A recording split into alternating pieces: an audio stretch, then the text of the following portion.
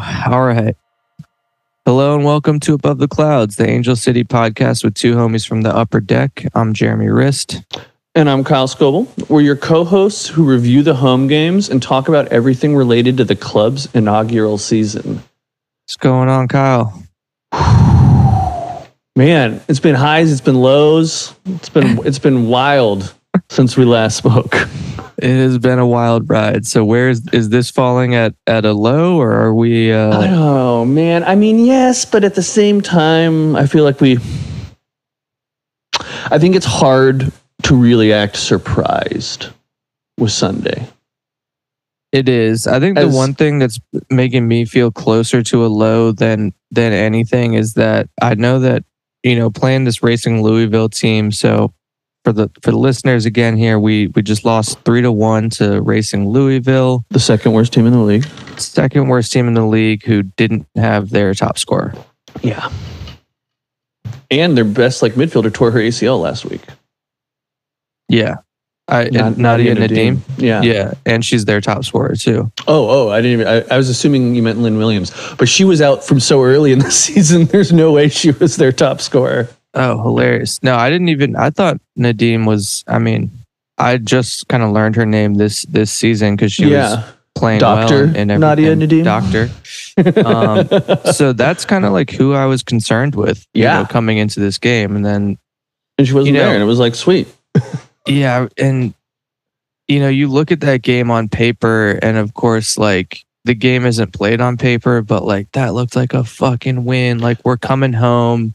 The crowd was awesome. Must win. Who do you want? One of the worst teams in the league. Coming off one of our better performances. Yeah, coming off one of our better performances. I think that's where it really becomes disappointment and it's a low. Is man, the last game really felt different. Not just a win, but it felt different in how we won. And to really revert back to most of the issues I feel like the fan base has is just fucking A, guys, come on. Yeah, gonna help us out with this episode though. It is. This episode, we're back to the spice. We struggled with the good performance, and then we got this. So, all right, now we're ready. I know we're ready for the good performances. But man. I think this is a microcosm of the season as a whole. I really do. Hot start that looked good, and. Granted, I think, maybe most games we don't give up the lead until the second half. But going into halftime down 2-1, it was kind of shell-shocked a little bit around the stadium, I think. Yeah. As soon as they scored that first one, I think there was a collective, groan in the crowd. Yeah. Because it was I think at that point we had our 2 goals called back. At least one. I think one of them was in the second half. One of them was in the second half. But at least one of them had been called back. Well, and as we've gone throughout the season and one of the things I've learned trying to record these podcasts is I do have to watch the game back on TV because there are just kind of details and things that go missing. Mm-hmm. Excuse me. From watching the game live. Totally. And I did feel like we got hosed and I felt like we got robbed on a couple of those. But when I watched them back, I don't know if anything was too controversial. For me, the controversy comes with the PK they got. That's the most controversial? Well, I think what it does is that feels like a soft PK for me. And that feels like the standard is now that's what a PK is in this game. And I feel like we had some moments later in the game that were just as much of a foul as that one that went uncalled.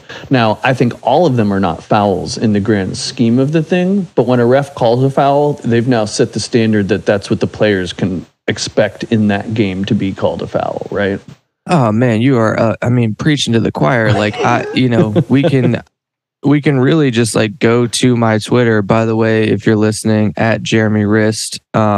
We would love to be connecting with you guys in the off season. Kyle, yours is Scoble Vision. SCOB as in boy LE Vision. We we try to keep the angry tweeting to a minimum and let that come out in the podcast, which is the best forum for that. Definitely. But sometimes your boy can't help it, Gotta let it out. I was pissed about us not getting some PK calls, and it's a problem I've noticed in the NWSL and the MLS specifically. With no VAR, I mean the PK calls. Yeah, MLS at least has VAR. Like they at least have that going, Yeah, and I think that's for sure going to be coming to NWSL.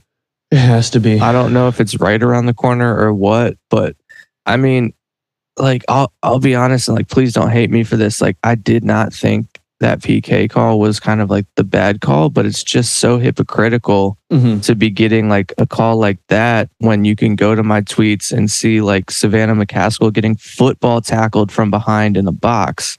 Yeah. And like that's hard for them to call. Yet Well, like she was right on top of this one and really definitive and decisive with this when like Paige Nielsen is like virtually on top of the ball and the man too. So it is a tough, like kind of bang bang type of like play. But,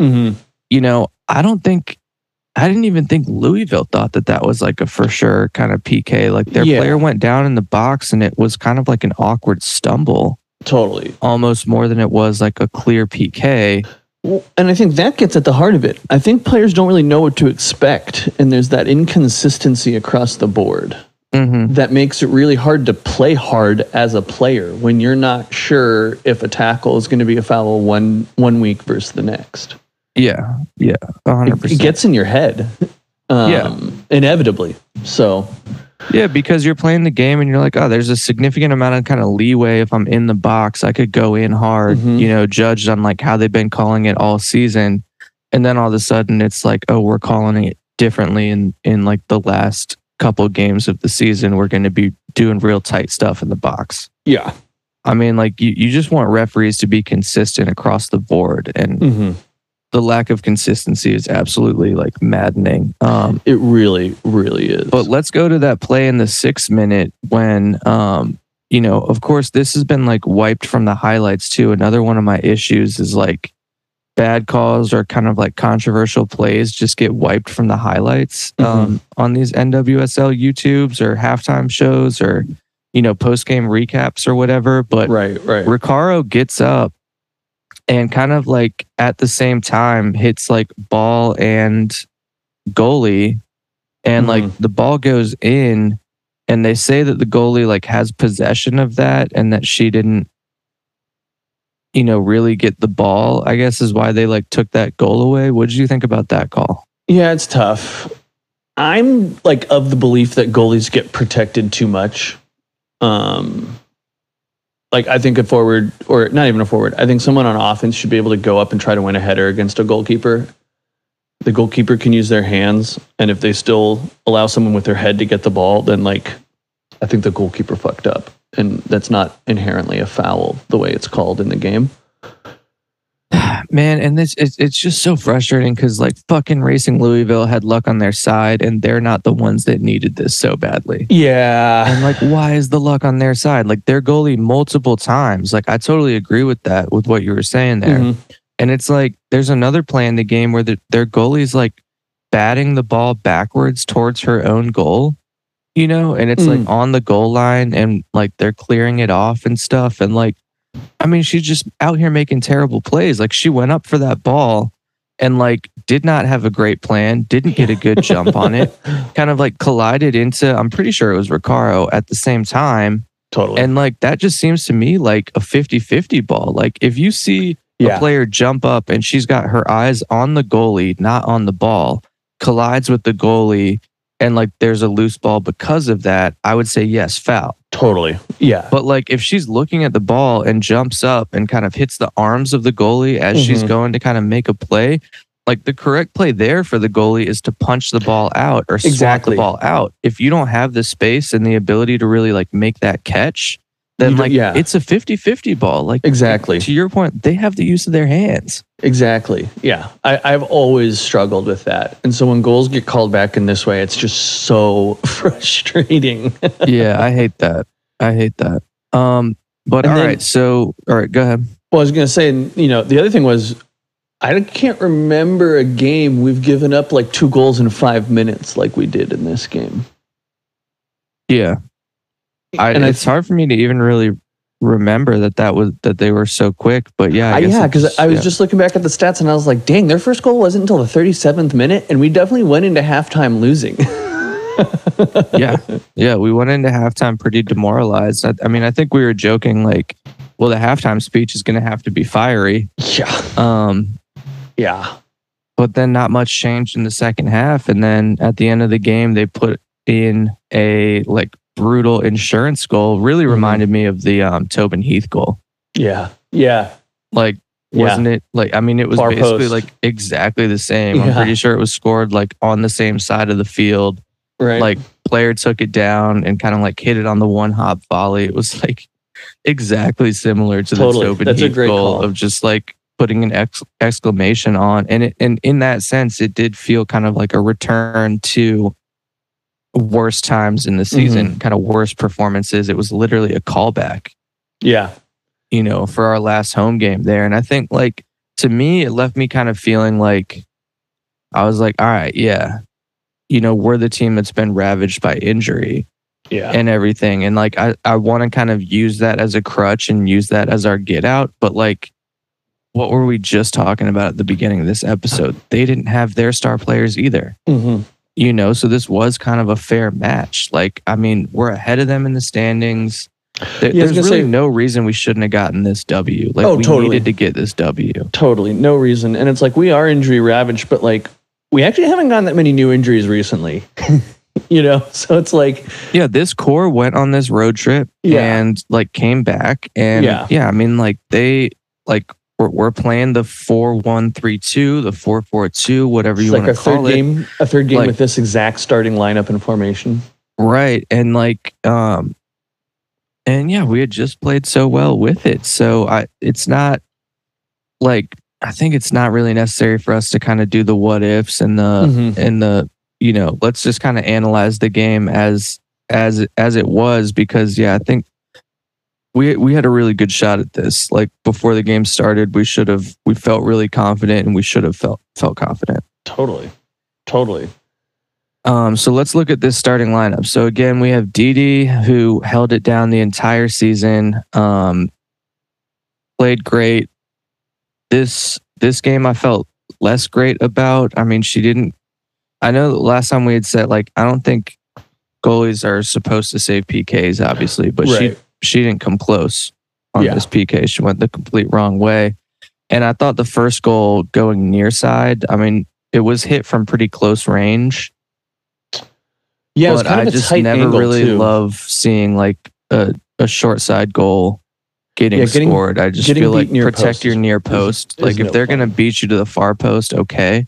But I mean, this girl just kind of ripped it from pretty close range. I think she more went with power than she did anything else. Yeah.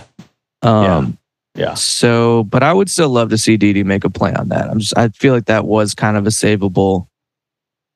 Yeah. No, I don't think you're incorrect to say like the top keepers make that save.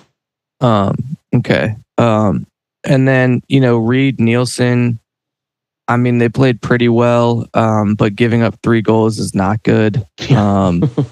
Spencer, I thought, played pretty well. Riley was pretty quiet this game. I really didn't feel like we saw the attack coming down the left as like stringently as we had. Yeah, I think as a whole, it was like weird because like it felt like Louisville definitely felt like they had the more energy.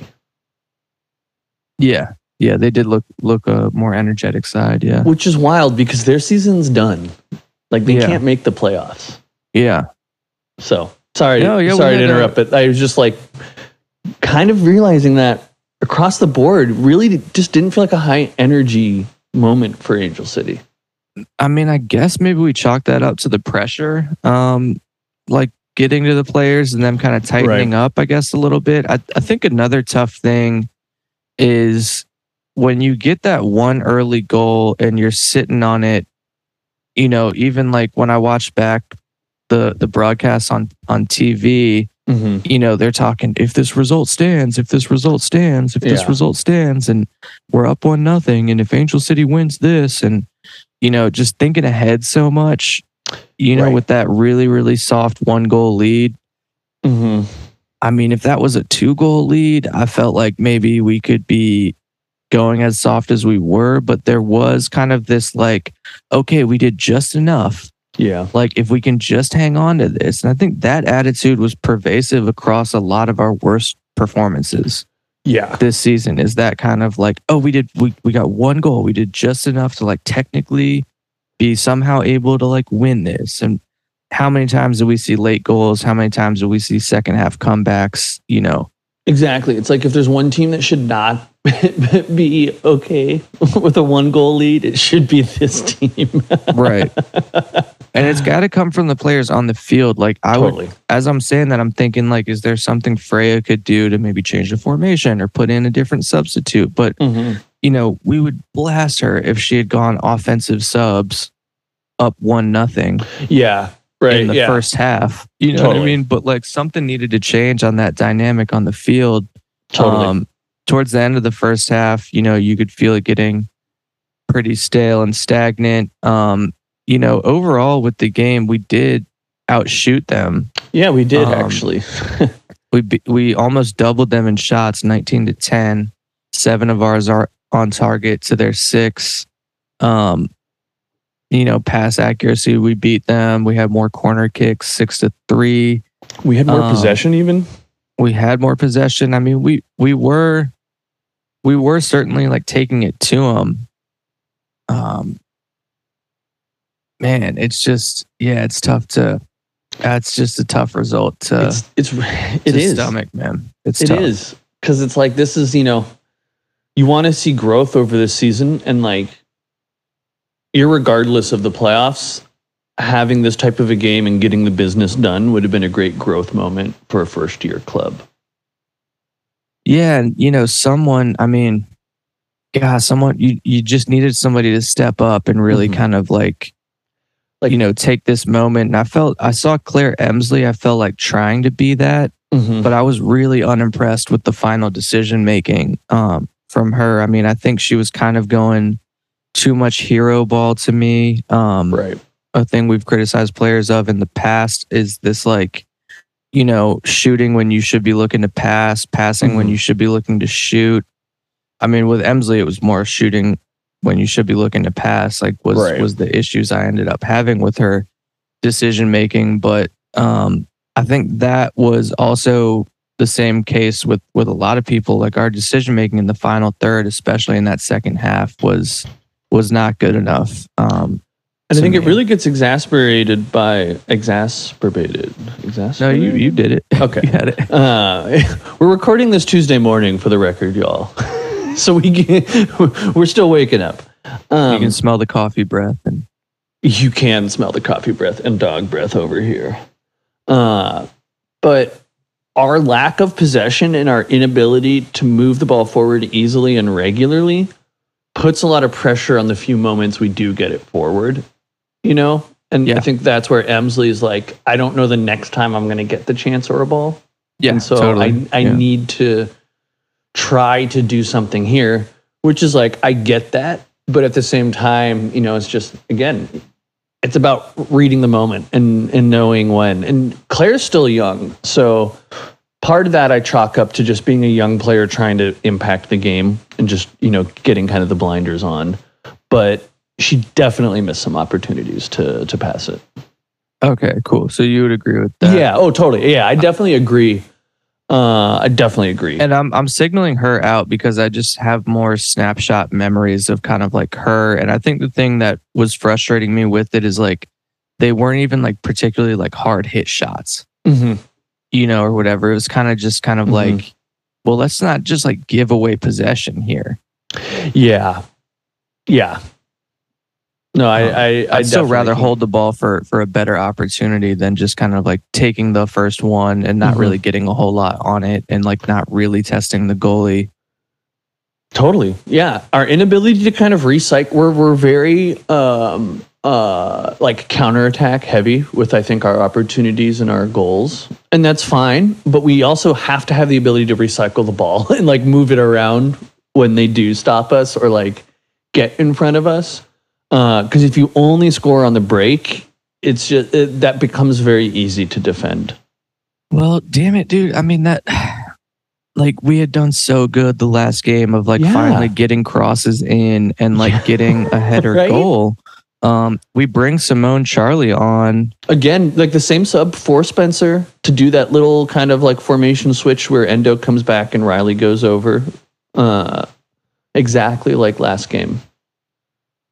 What can break down that formation switch? So what happens? Well, I guess actually the formation doesn't really change, but they kind of put Charlie on for Spencer. And then I think they push McCaskill back to the midfield, and then they push Endo to left back, and then Riley from left back to right back. Oh, okay. Okay. Which is an interesting one because it's a lot of swapping around.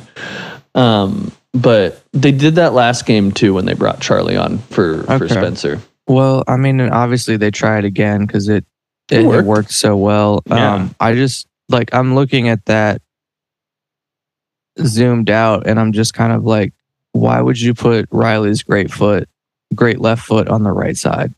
Yeah, and like McCaskill seems to do so much better with the space that she gets at forward rather than the space she gets at midfield. And, you know, Endo at left back just always feels weird to me. Yeah. Like, it's kind of like three swaps that are like, oh, really? For one that's like, yeah okay, you know, that's good. Yeah. So, yeah, that sub is always a weird one to me. And frustratingly, too, it's like, especially when you have Lucy off the bench who can just do a straight swap for Spencer and still be very offensive. So yeah, then you get fresh legs and everything still keeps its shape, you know, everything that you've been kind of working on. And I was going to say, like, did you really feel like Charlie's fresh legs came on and like made a difference? Like, did she make long runs? She actually really didn't impact this game like she has. Even in the past where she hasn't scored, she's still kind of impacted. Made a run at one point. Yeah, or like had some chances that like created some dicey moments, right? She like was always able to do that. And I really don't remember her doing much at all this game. Yeah. And then sadly, our other subs. So then at the 75th minute, we bring on Lucy for Recaro. Mm-hmm. You know, we bring on Swaby then all of a sudden for Danny Weatherholt. And it's like, I think, you know, we've been calling for that, obviously, like all season. I think they went 3 in the back then at that point. Yeah, so that was like a clear formation change there, but that was just like Hail Mary pass kind of at that point. And then we ended up giving up the third goal after we switched formations. Right down Swaby's side. Yeah, I know that was tough. We totally talked her up last ep about how she's like too good to be riding the bench, and then she comes on. Get her out of here. Yeah, no, that's such a hard position as a player to be put in, to get like no minutes all season and then to come on for like the last 15 of like the must-win game of the season. Yeah, down a goal. I mean, while the passing and the attack certainly came down her side, I didn't feel like it was like dreadful defending on her part that led to that. I just felt like, you know, that's kind of unfortunate to be. I mean, she's on an island a little bit, like trying to defend 2 players and getting passed around. Right. And, but yeah, I mean, would we love to see her make a play on that and like not let them just kind of like get to the end line and get a cross in? I would say, yeah, absolutely. Yeah, you know, definitely. Very much hoping that something had happened there. But,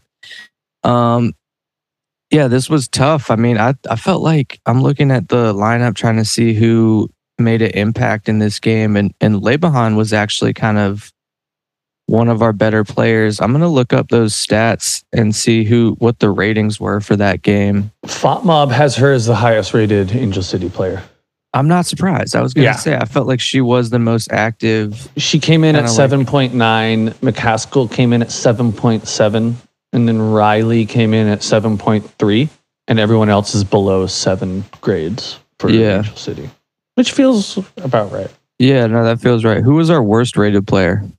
Didi, 5.9. That's a little bit tough, I feel like, because goalies are always going to get screwed in like 3-goal games, you know? Yeah. For field players, it's Paige Nielsen at 6.3.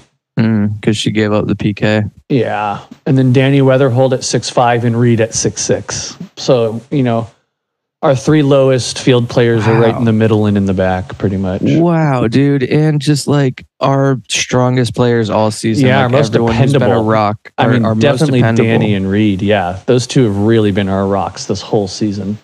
Man, that's crazy. It's a bummer. All right. Well, real quick, final thoughts on this before we take a break and get into the second half here. Angel City, Louisville, 3-1. Go, Kyle. It sucks. I'm not even going to try to sugarcoat this. In a lot of ways, this is like the last nail in the coffin on the season. You know, we lose the ability to control our playoff destiny. But at the same time, this is a game the squad is going to look back on and grow from. And there's going to be moments next season and the season after that we can point to this game. And it's going to suck waiting 18 months to get to that point, but we'll get there. Wow. And well said. My final thoughts, man,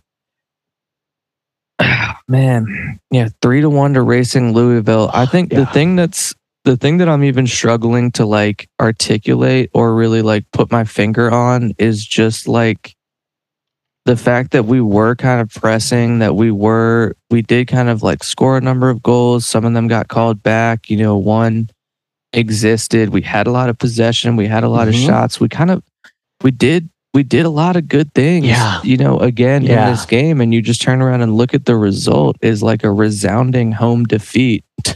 The second to last place team. And like, I just feel like once that first goal went in, it really did not feel like we were going to necessarily come back for them once they scored. And that puts maybe my kind of one word for this game at like resilience. Like resilience was just not there. Like we did not show toughness. We did not show resilience. We didn't show hunger. I think we kind of looked more like a team that was going through the motions, hoping for something good to happen, as opposed to a team that was going to force good things to happen. Yeah. I think that gets to the heart of it. It did not feel like a team that knew they could force the result they needed. Yeah. And like force the ref to make a call and force, you know, like force the goalie to make good saves and stuff. It was kind of just like, you know, sitting around like hoping that's and even the goal that we scored with like Endo hitting a ball off McCaskill's belly and it hitting the post and having like the wildest spin of all time. As this weird curve spin that brought it in. Trickling in. I mean, like even that goal was so weird. And then like McCaskill it was. We have not talked about how weird that goal was. by herself, and Endo's like hugging other teammates, yet McCaskill gets credit for the goal and not Endo. There's like a whole like hug fest going on with one player who's like not even getting credit for the goal, and then it was just like a chaotic event. Players are down on the ground, like that was a wild sequence, and that was kind of. But I go to that as kind of like, yeah, I mean, we were forcing the issue, and we got that goal. We were asking the right questions, and we got that goal. It was also tremendously lucky. Yeah, I mean that deflection was big. Yeah, it was a massive deflection. I do think June hit it well. I'm not going to say it was going to go in, but like I do think she hit it well. But that was a huge deflection. Yeah, McCaskill's also dodging that shot as she like takes it in the stomach. Yeah. She's not trying to like deflect it. That's a good point. She's like, oh shit, like hits her in the stomach. Pow. Bummer. All right, well, let's wipe this taste from our mouth. Let's take a little break here. When we come back, we will be discussing the whole season and what we have to look forward to for our next game. Picture, y'all. Let's get it. All right.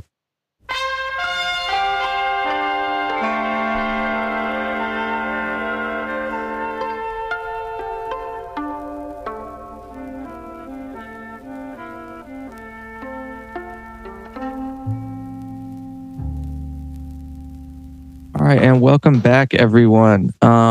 We've had Kyle crunching the numbers during the break, and we're going to ask him now, Kyle, what do we got to do to get into these damn playoffs? Well, as a film school graduate where all we do is crunch numbers, this took me no time at all to figure out. Oh, wow. No. If a film school grad can figure this out, you guys, it's pretty simple. It's not looking good. We got one game left, and we are not in the playoff spot. The math ain't mathin'. It ain't math in the way we want it to math. So the top 6 teams make it into the playoffs, and we are currently in 8th. We are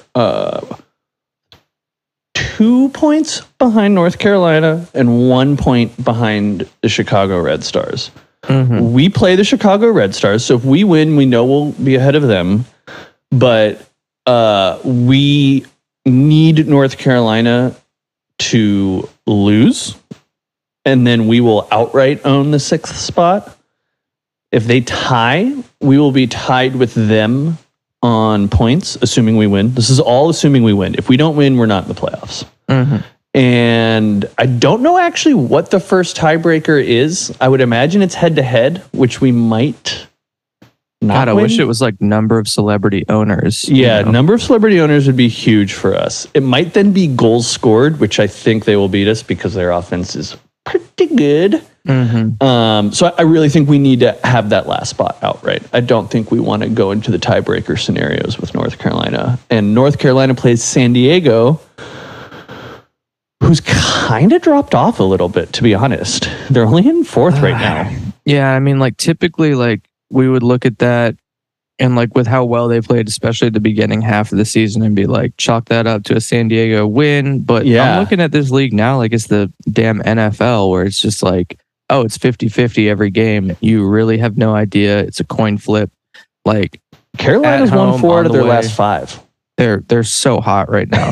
Dabina's coming off a hat trick. Yeah. She's, I mean, like, yeah. It's going to be really tough. Yeah. This loss, I think, really kind of did it. Yeah. The 2 days ago to Louisville, I think that really did it for us. Yeah, I mean, you really just can't lay an egg like that at home. Like it was just, that was just like, man, that was bad. Man, that was bad. And you know, the crazy thing too is like, you know, watching that game there, watching it back on, this is such a good league. Like top to bottom. Like if that's one of the second to worst in the league, that is just not a bad team. Like at all. You know, they were organized. Like they were really definitely a team. Like, what's her name? 14 McDonald. Yeah. Was like looking very threatening. But it also like wasn't a one-man show. Mm-hmm. You know, I did not think that it was just kind of like, oh, if we lock this one person down, they won't be threatening. I mean, even the last goal that they took, that girl like took the ball out of the air and then on the one hop just like rifles it into the back post. I'm like, shit. Like totally. If they're scoring goals like that, like we are not making plays like that. Yeah. You know, to win that game. We were not like the exceptional goal, like whatever type of like good luck or good spirits we had kind of exercised like the game prior, like we had ran out of Michael's secret stuff or whatever. Yeah, we used it all up. All the juju went into those team goals last game or 2 games ago at this point. But yeah, tough. But so looking ahead, anyway, we're washing that out. It's over. It's done. Mm-hmm. We blew it at home. Also, the really tough thing too is like it's at home. Like, come on, like we've been doing. Like, see, we've been bringing these incredible crowds to this like home performance. I don't want us bringing incredible crowds to like add anxiety to our team. Yeah. I mean, holy shit, like get the sports psychologists in and like doing work overtime to get these girls to understand that like this should elevate your play. This should get you more hype to be here. Not like, oh, fuck, we got like 20,000 people watching this game. Like, hope we don't fuck up. Like, no, like we got 20,000 people here. We're all screaming, cheering for you guys. Like, get a boost from it, get a lift from it somehow. Not like dread about like, what are we gonna do? You know, especially like with the state of the Lakers, Clippers, and like kind of Chargers. Wheels are like a little loose on the Chargers. You know, LA's in a spot where they could really get some like PR in the press, in like the LA sports press right now, if they had gotten like into the playoffs in their first year. Like, I think there's a bit of a missed opportunity there too in like the grander LA sports scene. Yeah, totally.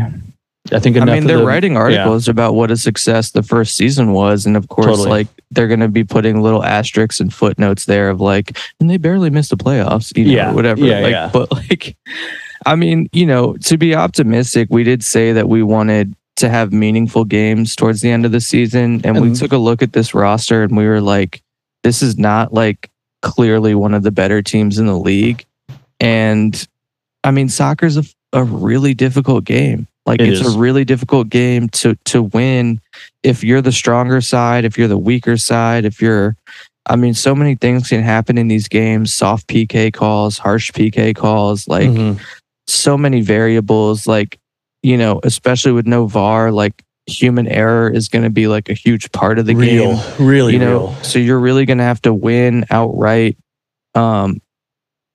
It's a difficult game to win. It's one of the reasons that, I kind of complain about this American idea of like fairness and equality across like rosters and everything. Yeah, parity. I mean, like soccer is not a sport that needs parity to be close. Yeah.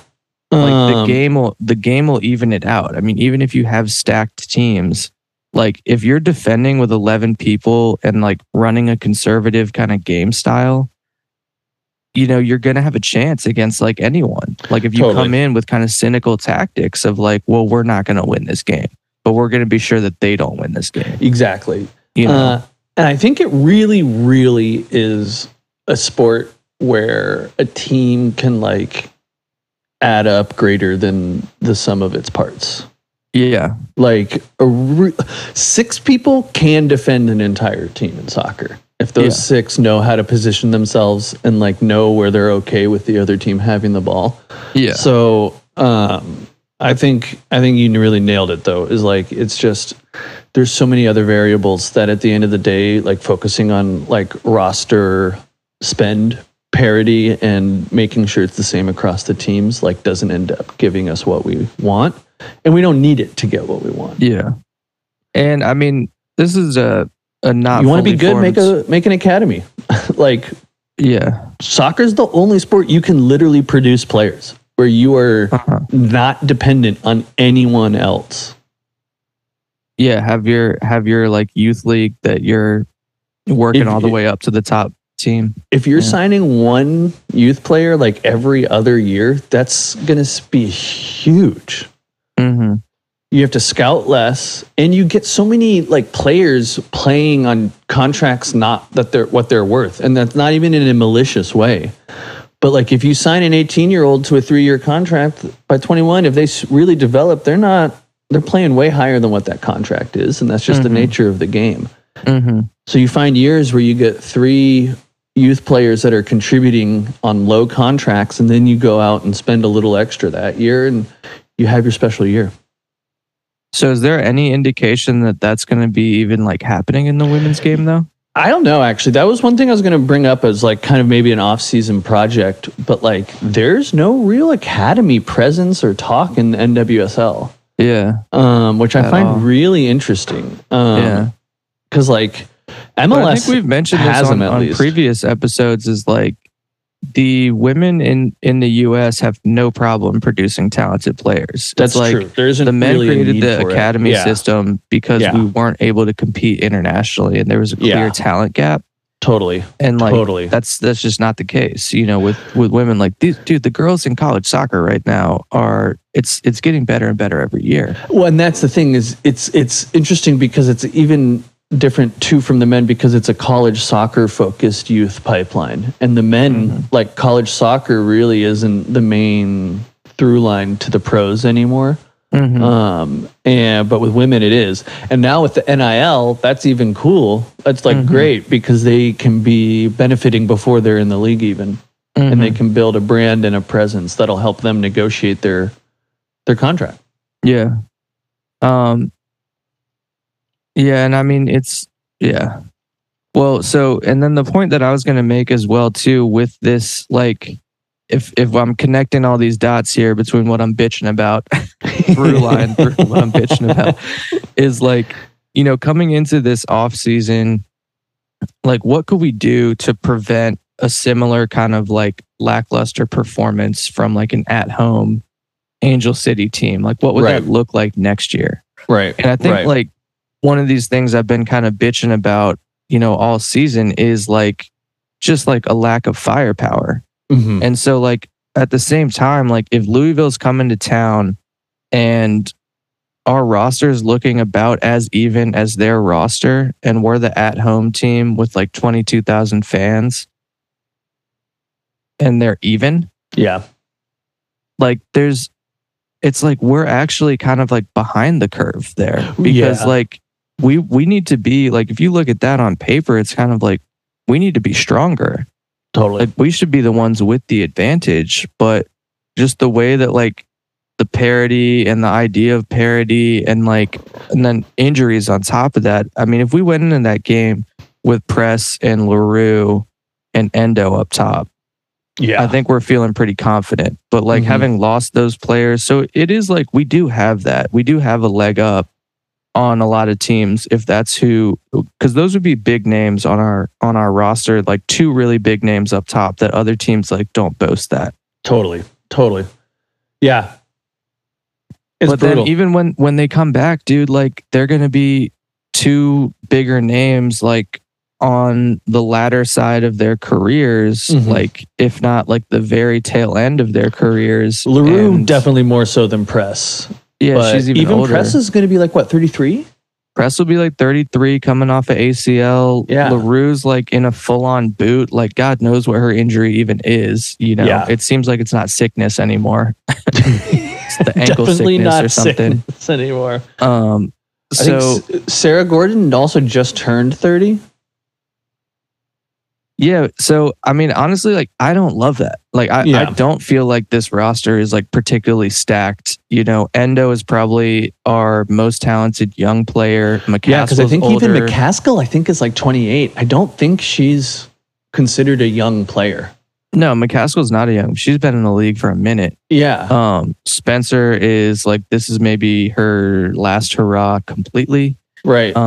Riley's definitely a veteran. Riley's, so we have an older team. So like that makes this kind of like playoff push, having not gone so well, it hurts a little bit more because we were really looking to get a lot out of veteran players. It's definitely a win now squad in terms of like construction. Yeah, and that's why I'm like a little bit sad thinking about prospects of kind of this being like a learning opportunity. Like, I'm not exactly sure we're learning a whole bunch from this game. Like the younger players are kind of going to take this and like recognize a familiar sour taste moving forward. But like, I'm not sure that this is like a building block that we would want it to be. Although I appreciate your optimism there with that. Trying. You know, I think, Spencer's 32. Yeah, I didn't even realize that. No, I think this is a really fair point. And I think I'm really curious to see if they're going to do the no trade commitment again. They won't. There's no way they can do that again. I think that really screwed them. Yeah, but I also totally agree with it, and I appreciate where they were coming from that. I mean, there's a lot of things that the front office did right this year. There's a few that they did completely wrong. I mean, even before the game, we were still talking about the freaking Katie Cousins signing, and like they're blasting out like her happy birthday post. What? Like, dude, y'all fucked up. Do not try to double down on this shit and act like, oh, it's all good or whatever. And like, dude, so much hate on Twitter and stuff like that because like, fucking she started it. So like, I mean, my also concern is like, we have a lot of international roster slots sitting on the bench. Yeah, I mean, what is the deal with the whole like goalie signing? Goalies, like she was starting a Champions League final. You don't buy her to bench her, and so it's weird. So then it would be like, trade her if you're not going to use her. But then, like, are we going to use her, or what? What was the plan ever with that? Swaby got no minutes. None. Mary Taylor uses an international roster spot. Stefan Ginkel uses an international roster spot. And they got Mary Taylor and her maybe got 45, 90 minutes total all season in a league game. This is not including Stephanie's 3 appearances and 2 exhibition games. Yeah. I mean, she really did not turn out to be producing like we thought she would. Yeah. So it's like, I think depth is a big talking point, or I think big depth should be a big talking point for the club this offseason, and not even like a top to bottom depth, but like we were talking about it, like we struggle with Le Bahan being the 4th midfielder, and behind her there's definitely no one, right? Mm-hmm. And so it's like we don't even have a first off the bench really for the midfield that we're happy with. Yeah. Well, so, our midfield might be the core that we build this team off of. I'm trying to look at age. So McCaskill's actually 26, but Weatherholt's 28, Bahan is 27, Ricaro's 28, Endo I think is 21, 22. Yeah, so well, I mean, that's not even particularly young either, but I mean, that's more to the point of like, this isn't a very young team. It's so 22 is like the last year I think you're considered a young player. Yeah. That when you're 23, you're now kind of in the middle. Yeah. And there's higher expectations for sure. Like that's the one thing that really gives Endo a pass for me this year is like, she was 21, 22, moving to the U.S., playing pro soccer for a first-year team. I will give her a 1-season pass for like statistical non-participation.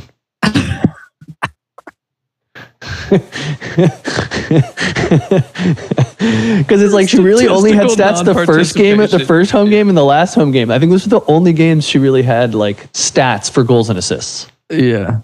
That is so funny. And like, what a stat to log in that last game of, yeah, sure. That's a stat. Exactly. No, that's wild. Yeah. After the first game, we were like, oh my God, well, she's going to score a goal a game. Yeah. We're like possible MVP. MVP candidate. Yeah.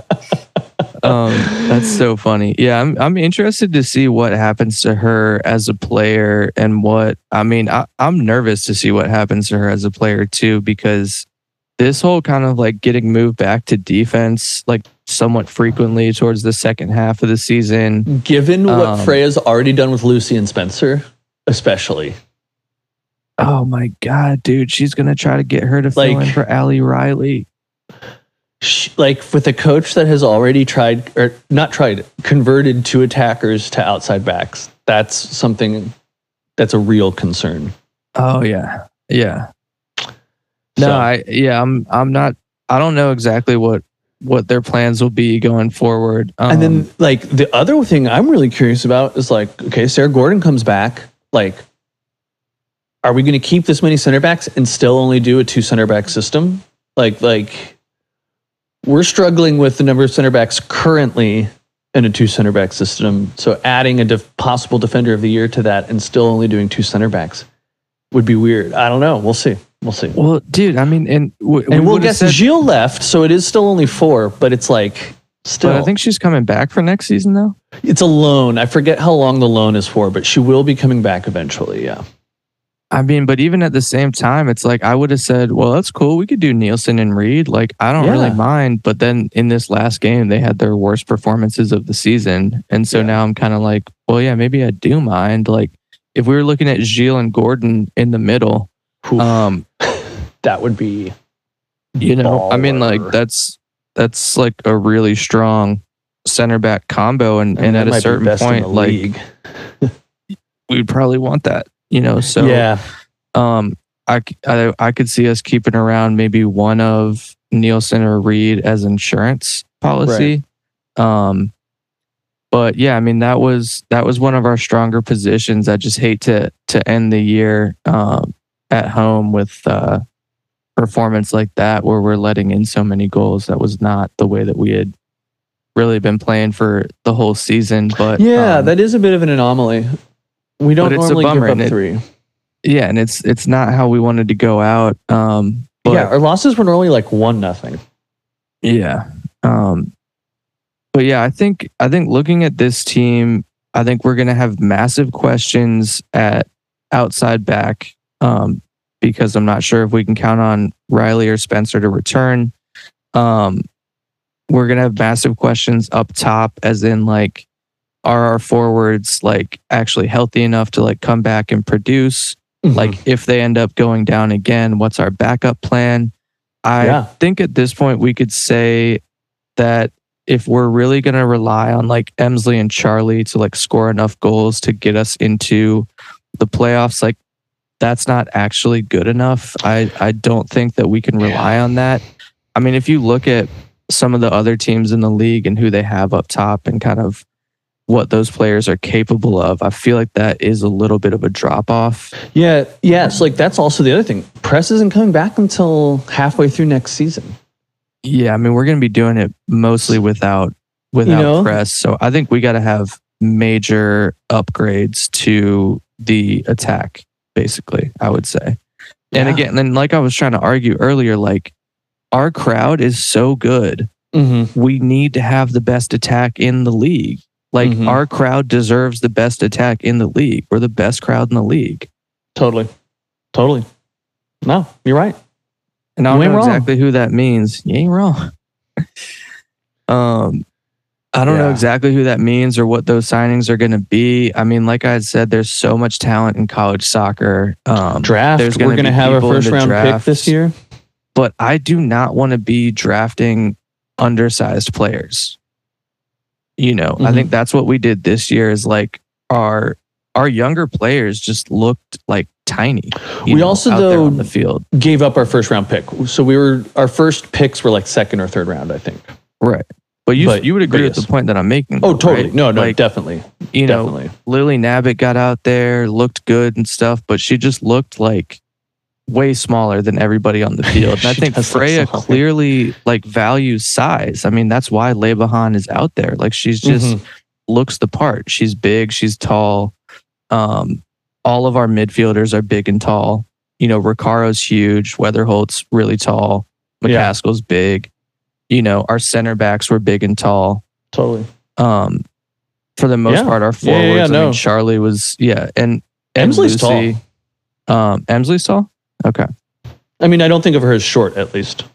Yeah. But yeah, I mean, as long as we're valuing kind of like height like that, I mean, let's be sure to go out there and keep that going. And I'm not mad at that. Like I like having a big, tall team.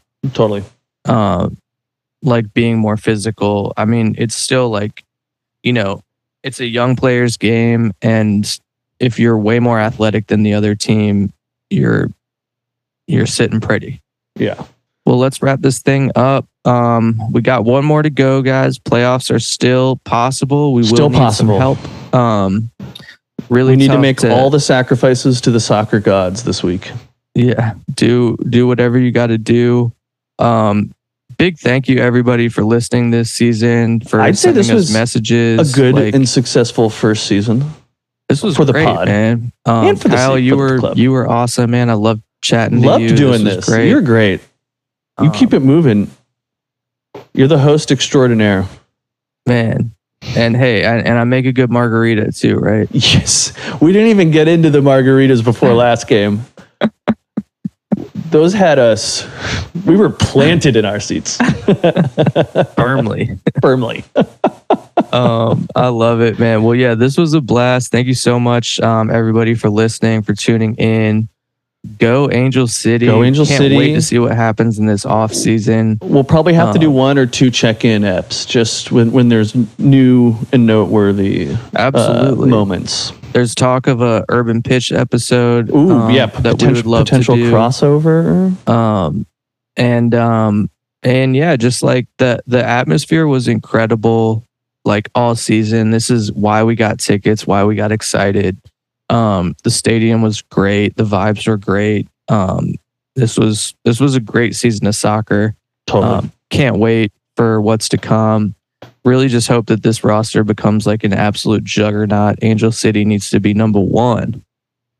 They got to. It's going to be a big offseason for the front office. Like I'm curious. It is. They saw what it was. I think as far as like support and fan base goes, they could not have gotten a better response. And so it's really on them to put out like an incredible team now, you know, to take advantage of it. But thank you everybody for listening. Again, I'm at Jeremy Rist on Twitter, JeremyRist.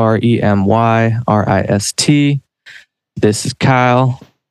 I'm Scoblevision on Twitter, SCOBLE Vision. And yeah, connect with us and send us messages. Let us know what you think we should be doing this off season. And don't be afraid to talk shit. Yeah, don't be afraid to talk shit. Stay glued to your screens, and hopefully we got some playoff soccer coming up. Exactly. We shall see. Exactly. Later, y'all. All right, guys. Have a good one. Bye. Bye.